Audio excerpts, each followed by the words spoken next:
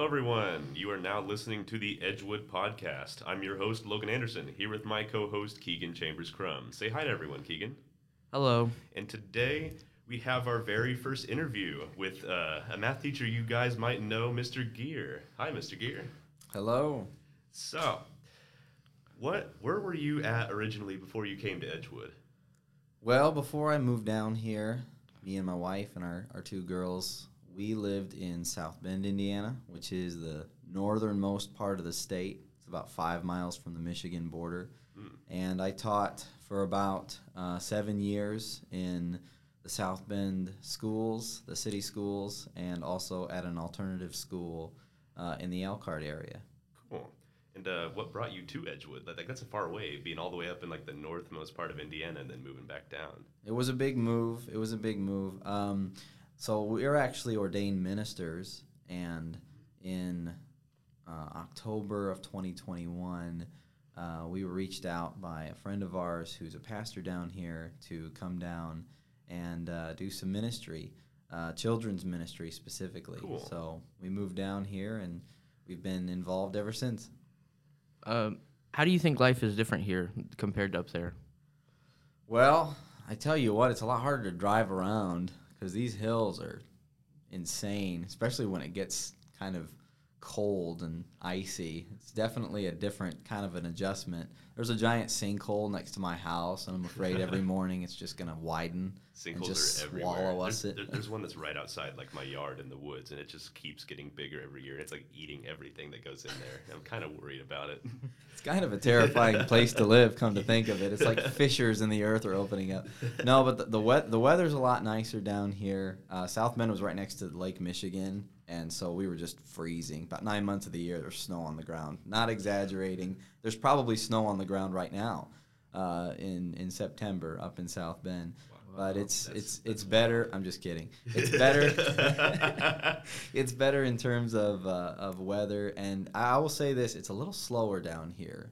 Like people are a little more into like walking and being out in nature, and people are a lot friendlier down here. South Bend has a bit of a reputation for being a very rude, kind of gruff place. It's the end of the train line from Chicago. There's a line called South Shore, so a lot of people are like coming back and forth from Chicago, and it's not exactly known as a friendly place. No. But down here, southern Indiana is... You get some southern really hospitality. It kind of crosses over into the north a little bit, and you get some pretty cool people. It's a good combination. It's pretty chill. It's pretty chill down here. Yeah.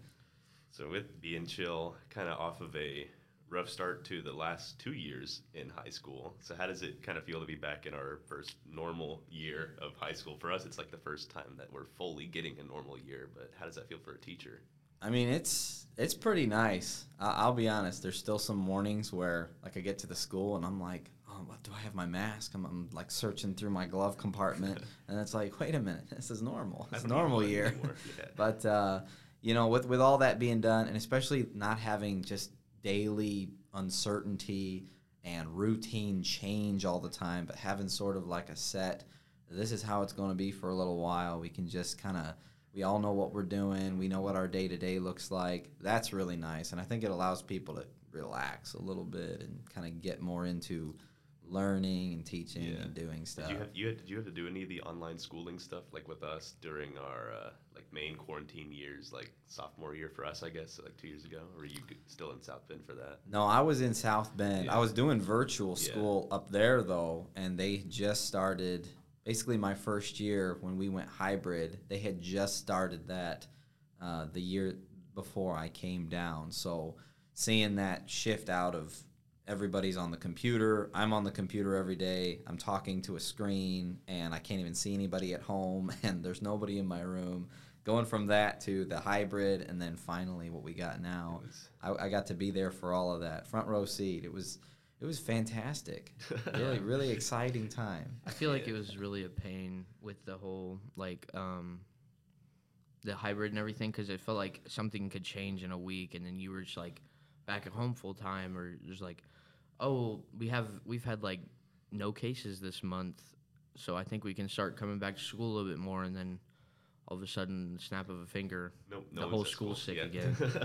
Yeah, and I know there's good reasons for everybody taking precautions, but that uncertainty was hard to cope with some weeks. I mean, like you said, you didn't really know what was going to happen next, and you were just kind of, forget about planning, advanced planning. Let's just see if we can get to Friday. Let's see if we can do that first. I didn't actually get to take a full full year's worth of finals until my junior year, because freshman year they excused our finals because of COVID when it first hit. My sophomore year, I got quarantined the week of finals, and so I did.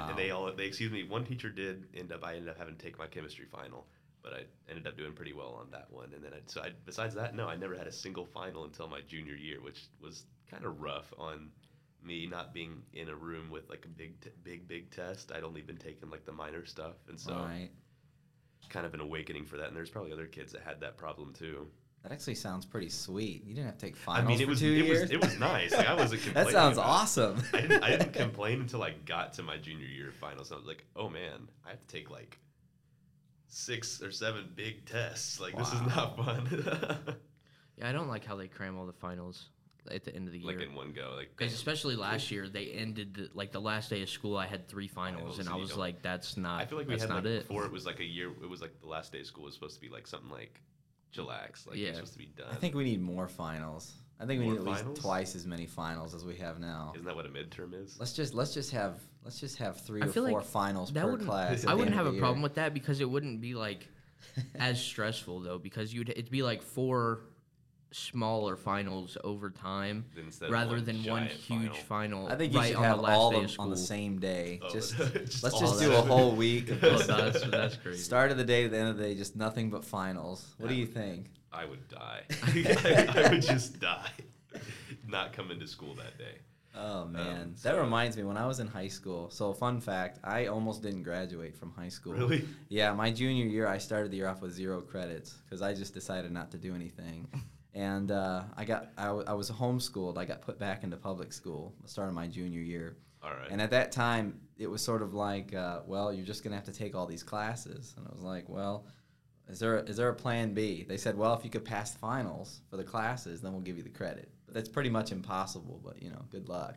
That's what the counselor told me. She was like, I don't think you're going to be able to do it, but we'll have this as an option. And so I think I took, well, I did graduate from high school. Yeah. I did pass all these finals, but I had to take a final every 2 weeks my senior year. Man. Just one right after another for freshman year, sophomore year, junior year. Wow. Got all the required stuff. I was taking like regular honors classes my junior year and senior year. So when you talk about taking these finals, it's like, bring it on. Let's take as many finals as possible. You've been through like the gauntlet of finals. That was that was truly terrible. Anyway, I'm just kidding. I get what you're saying about the finals. It's not too bad to just take a few at the end of the year. On another note, did you say? I think we were talking before. You said that you did some coaching previously, like at South Bend. Yes, but just because I did coaching doesn't mean I was very good at it. I was probably the worst football coach that has ever existed. Do you miss it at all? Like miss having that kind of coaching experience? No, you don't. I was probably the worst. When you think about like the worst possible coach, that was me. I thought I was going to be a state championship football coach, and I didn't know anything about football. I never played football. I ran the cameras during the games. I didn't even get to sit with the coaches.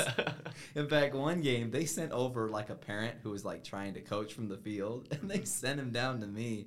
And this guy just went on and on and on and on about how they kicked him out of the sideline and put him down at the end zone, like where where there's no real coaches. Mm-hmm. And I was sitting there kind of nodding my head like, I'm down here.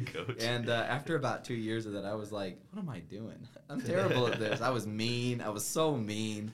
And I was just awful. And I didn't really know what I was doing. No future plans to get back into coaching? Oh, my gosh. Not football. Not football. The one thing I did like to do, and this was towards the end of my time up in South Bend, I did start doing strength and conditioning coaching for football and track. So not anything that had to do with the field or sport-specific stuff.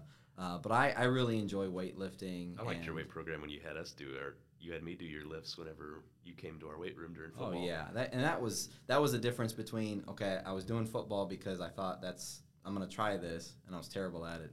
But in the process, I kind of got introduced to, doing some weightlifting coaching and strength and conditioning training, and that was different. That was really fun, and I was able to do that stuff myself. Where I never played football, and I don't think the NFL wants me now. No? I'm a little too old, is what it is. I'm not really. That's what it is. I could do it, right? I'm just too old. But anyway, no. When I started doing the strength and conditioning, it was like, now this is fun, and anybody can get stronger.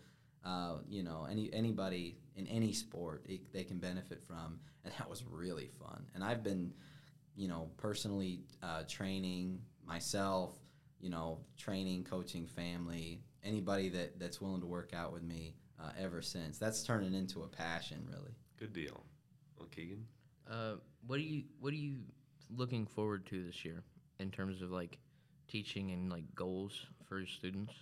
Well, so we got this ILC, which we're sitting in right now, Yeah. and the teachers have kind of been encouraged to access some of these resources in here and get some kids down here to use some stuff. I do have this pretty ambitious project that I'm going to attempt to do with an algebra lab class where we're going to literally manufacture something, and it's going to be like it's hard to explain what it is, but it's something that you can use to teach equations, but it's like physical, like there's actual like pieces and parts to it. That might be useful. Yeah, so like they're going to have to design it, they're going to have to make it, we're going to use the 3D printers, they're going to use the wood shop, and then once we make the thing, we're going to have somebody make a box and actually package it with the cardboard stuff that we have available here, and then finally they're going to do a big presentation, like they're trying to pitch this thing to an administrator. It's going to take 9-10 weeks, but I'm really looking forward to just kind of falling through that process, because we don't know what we're doing. Yeah, nobody knows what we're doing when we come down here, but we're gonna put together a plan, see where those plans lead, and try to actually make something real instead of just sitting in class, taking notes, learning things, which is important. We want to try to do this actual, like, we did something. When we get done with it, we can look at it and say, there it is. We made that as a class. So I'm really looking forward to that. I think that sounds really cool. I mean, like, from other fellow people working in the ILC, trying to make a big project like this podcast, even, like, good luck, man. Like, I hope that goes really well. I do too, because I know that a lot of people, especially with math, struggle, and people especially that don't really learn well just looking at a board. Like, they have to like look at something or hold something or use their hands to do it. I feel like that would just really help a lot of people in general, and it might be even something that like you could actually make and sell, and it would benefit you and many other people. Yeah, I think A so. lot of possibilities with stuff like that. Well, I think that's about all the time we have for today. Thank you, Mr. Geer, for joining us here for our first interview, and we will see you guys later.